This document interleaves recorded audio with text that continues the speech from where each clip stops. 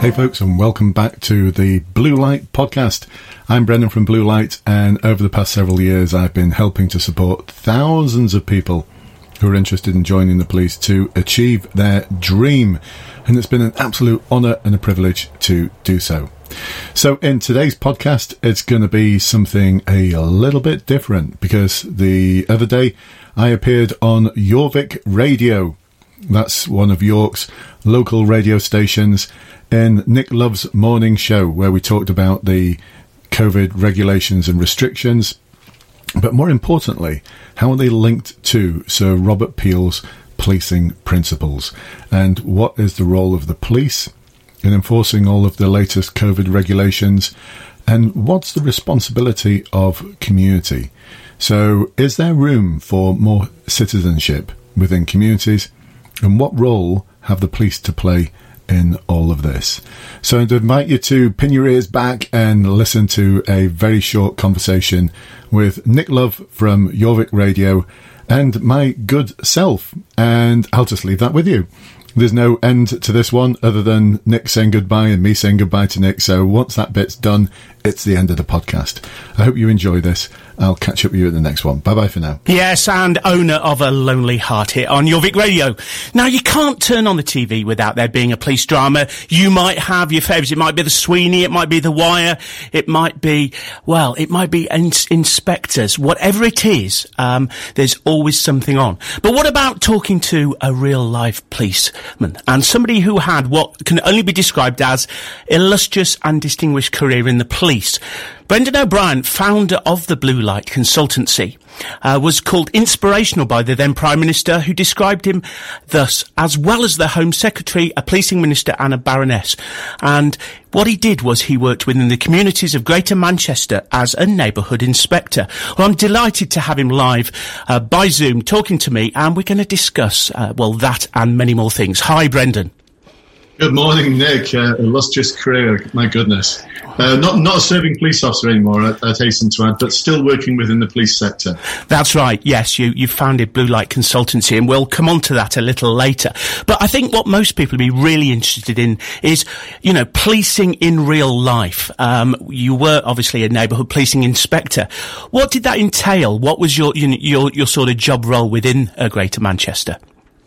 Well, until I started in neighbourhood policing, which was 2004, I'd already worked in two of the forces. I'd worked in Cheshire Constabulary, I'd worked in Special Branch in Bermuda, eventually worked my way up the ranks in GMP, and until then, I thought my relationship with the public was just about catching the bad guys and putting them in jail. If you talk about shows like The Wire, the Sweeney, The Bill, that for me was policing. And then I went into neighbourhood policing and started to realise that actually this is one of the most challenging roles I could ever have taken on, because the challenge was to secure the willing cooperation of the public. And those aren't my words, those are the words of Sir Robert Peel, the founder of the Metropolitan Police in 1829, and how that we weren't really a police service, but my role was actually to enable communities to be the best versions of themselves they could be, and at the same time, though, and on their behalf, tackle organised criminality. So I did a lot of tackling and dismantling of organised crime.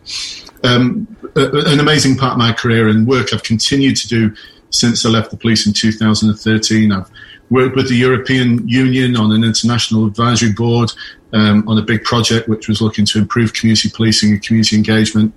Spoken at conferences and still work with police forces like West Yorkshire, Gloucestershire, Nottinghamshire, South Yorkshire Police to enable and support them to improve their problem-solving capability. So, yeah, that's the career, and it's still ongoing. 35 years later, I'm still I'm still in the sector and loving every moment of it. Well, the great thing is people need someone with your kind of hinterland, somebody that brings a whole world of experience and someone that can talk, from an authoritative position. Now, that was a really prescient quote you said about Robert Peel there. How important is it that the police work with their local communities and the local communities feel empowered to actually work with the police? Well, I'd probably switch it the other way around, actually. If I put myself in the shoes of Sir Robert Peel, I mean, this was the founder of the Metropolitan Police, but he set down these principles back in 1829, which I think are just as powerful today as they were back then. This man was a visionary, but he talked about historic traditions in 1829. So the police service, didn't just come into being in 1829, but as opposed to members of the community cooperating with the police, I think what he would be looking at is how are the police a part of the community as opposed to apart from the community, and how do we secure willing cooperation between each other as opposed to having this sort of us and them perspective. Yeah. I'll quote one of his principles, one of his 9 principles. That principle number 7 was that the police should remember the historic tradition that the police are the public and the public are the police. Now, we hear that all the time. You hear senior officers talk about that in press releases and on the news. But there's a bit after which is so important today. And he talked about the police are the public are the police. The police just being members of the public who are paid full time to carry out a role which is incumbent on all citizens in the interests of community welfare and existence.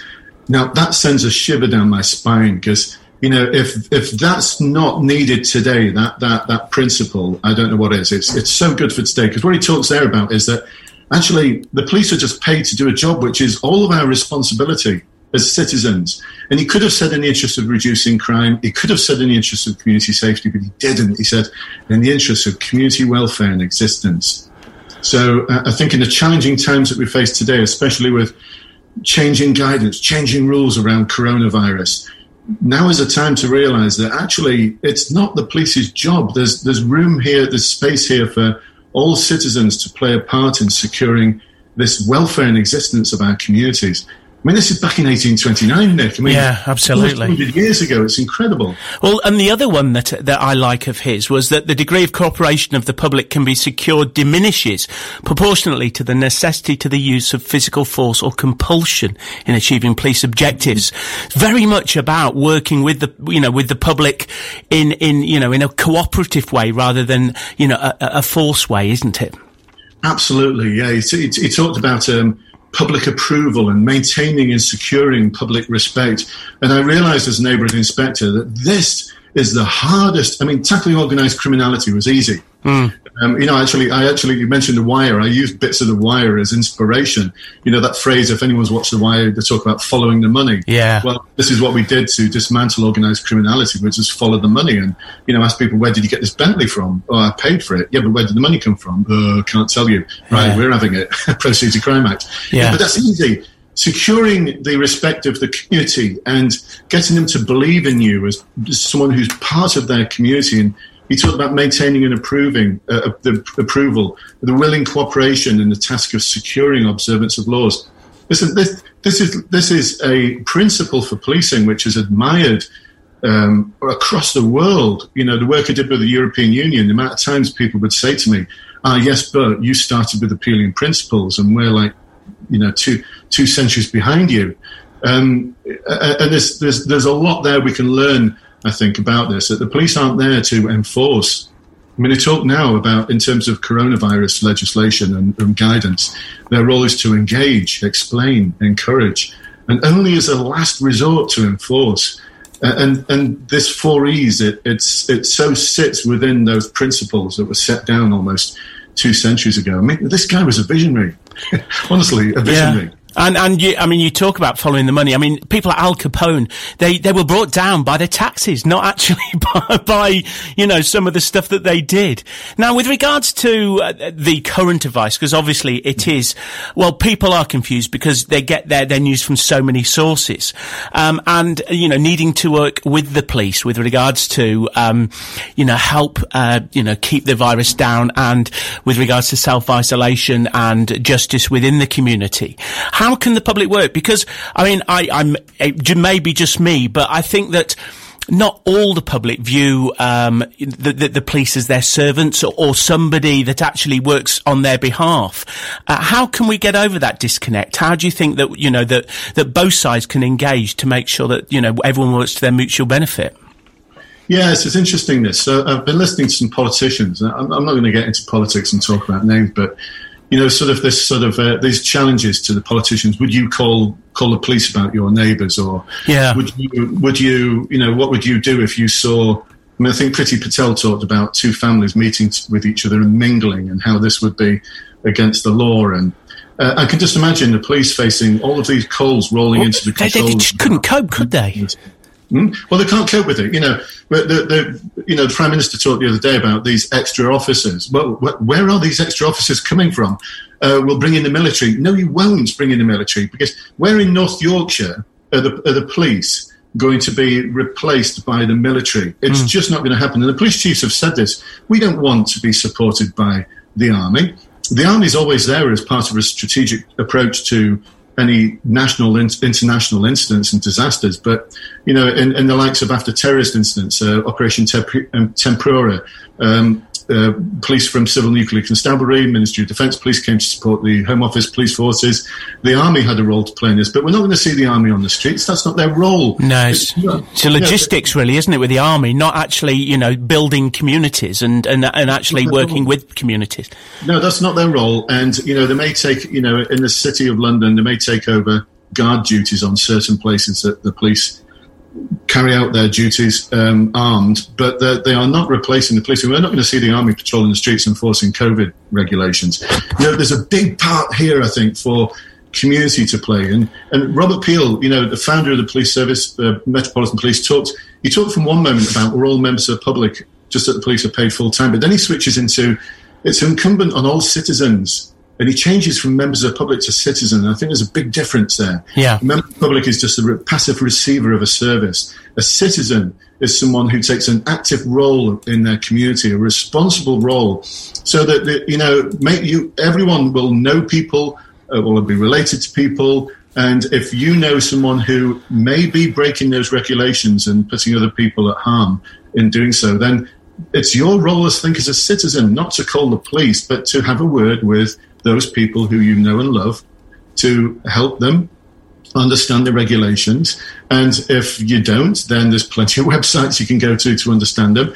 But it does get complicated, and I get that. I looked at them this morning and thought, my goodness, if I was arranging a sporting event, I wouldn't know where to begin.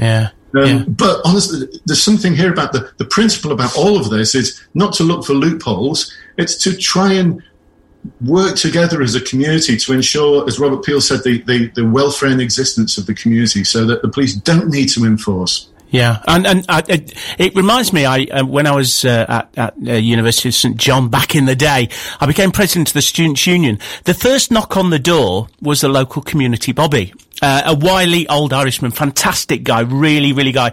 He knew everything, eyes and ears everywhere. And again, he policed by consent and community, and people felt that he was their friend. They came up to him in the street and they said, can you help with this? Or I want to tell you about somebody who's dealing on that street corner, or something like that. But he was so good at what he did. And when he finally retired, it left a big gap. And I think that said something as well. But you made a really good point about, people not, well, for want of a word, grass or whatever, snitch, whatever you want to call it. It's far more powerful coming from a friend or a member of your family, isn't it? If they're trying to say to you, look, you shouldn't be doing this, or you should be wearing a mask, or, I know that 7 or 8 of you had a party last night, come on guys, we're all in this together, that kind of thing. It's a lot more powerful, isn't it? Yeah, it is. And, there's no doubt about it. This is a major, major national, international crisis. I can't remember anything like this in my lifetime. And it needs the communities of this country to pull together and, like I said, not be constantly looking for a loophole to try and get round some government regulation. They're doing this with the best intentions, I think. I do believe, whether I believe in their politics or not, and whether there's sometimes I think, well, I'm not quite sure if that's the best use of words. It's the first time the word mingle has appeared in British legislation, and quite, straight away we've got newscasters saying, well, what do you do? What would you do, Priti Patel, if you were in this situation? And she's saying, well, look, that's mingling. And look, but the principle is, it might be breaking the law, but the principle is, we're trying to save people's lives here. Yeah. Think back in the Second World War, people were saying, oh, I'm not sure if I agree with actually making sure my curtains are closed. Well, exactly that, yeah. I'm not sure if why do I have to draw the curtains to stop the lights shining up into the sky to prevent the, someone dropping a bomb on my house. Yeah. I'm quite sure people just got on with, no, we need to do our best and pull together here to fight an enemy, which is, back then it was seen, but this is an enemy that's unseen. Absolutely. I'm sorry to hark back to the Second World War, but I can't remember a time in my life when we've faced such a crisis, and I'm quite sure those people who remember that far back will not be able to remember anything like this. So it's a time for communities to pull together, for the police to encourage and explain and engage. The last thing they need to do is enforce, and I'm quite sure that the police of North Yorkshire and the rest of the country are thinking, we don't want to enforce, but we will if we absolutely have to, and it's necessary. Yeah. But they are, knocking on someone's door and saying, we think you've got more than 6 people in your house. They could just say, no, I haven't, and then close the door on the face. They are in an impossible situation if the communities of this country think all they're there for is to enforce the law. Yeah. Well, just tell us a little bit about what Blue Light does, because we're going to get you back to talk in some detail about how you can apply what you do to, people going for jobs in the normal world as opposed to the police world. But with regards to Blue Light, how did you establish that, and what does it do now? Well, I've been interested in a lot of things in the police, but back in the day, in 1988, I became a tutor constable, which meant it was my role to mentor and support new constables. I was only 3 years in service then, but as a sergeant later on, I got really interested in coaching and supporting people. I became a police trainer, a trainer of trainers, went back to university, did a master's in education, and as well as having this massive interest in tackling organised crime, enabling communities, I also started thinking, the skills I have, I could help people to actually join the police, because there are certain techniques, certain methods, which I've developed since as well, that will help people to be able to prepare for their dream job. Now, I've helped over 5,000 people into the police now, so that's an enormous percentage, actually, when I think about it, of people who have helped to achieve their dreams. But one of the things that's happened over the past few years is a lot of people have said, well, I did your courses, I followed your guidance, I didn't actually get into the police, but I used all of those techniques and I've now secured a job and the list is long, from being an accountant to the Royal Marines to working as a nurse, getting a job as a nurse. And I think there's one individual who's a bit cagey just because I've got a job in government. I think it's MI6 or something like that. I keep pressing him saying, God, so what type of role in government? He goes, it's an interesting one. So that's, I've been thinking about all the people who are getting towards the end of furlough and may not have a job to go back to, or they're going to have to reinvent themselves. And I've been talking to quite a few people who have been in that situation, and they're just not ready for that world of being prepared for securing that next job, career, dream, whatever it is. For some people it's going to be really tragic. For some people it's going to be an amazing opportunity, but I just don't think people are ready enough and prepared enough. And so, I'd love to share a little bit more about that, about how to start preparing for this future where you may find yourself in a situation where you're going to have to rethink. Interesting to see what Rishi Sunak says this afternoon, because he's going to give a special address with regards to maybe a scheme similar to the German one with regards to part funding jobs. But you're absolutely right, Brendan. There's going to be a lot of people who are going to finding themselves out of work. So what we're going to do is going to get you back very soon, and we're going to talk about that and have a special on careers and use all of that knowledge of yours to help our listeners. In the meantime, it's been hugely, hugely interesting, and I do thank you for your time. Oh, great. It's been great to be on board, Nick, and I'll catch you with you next time. You will do. Thank you.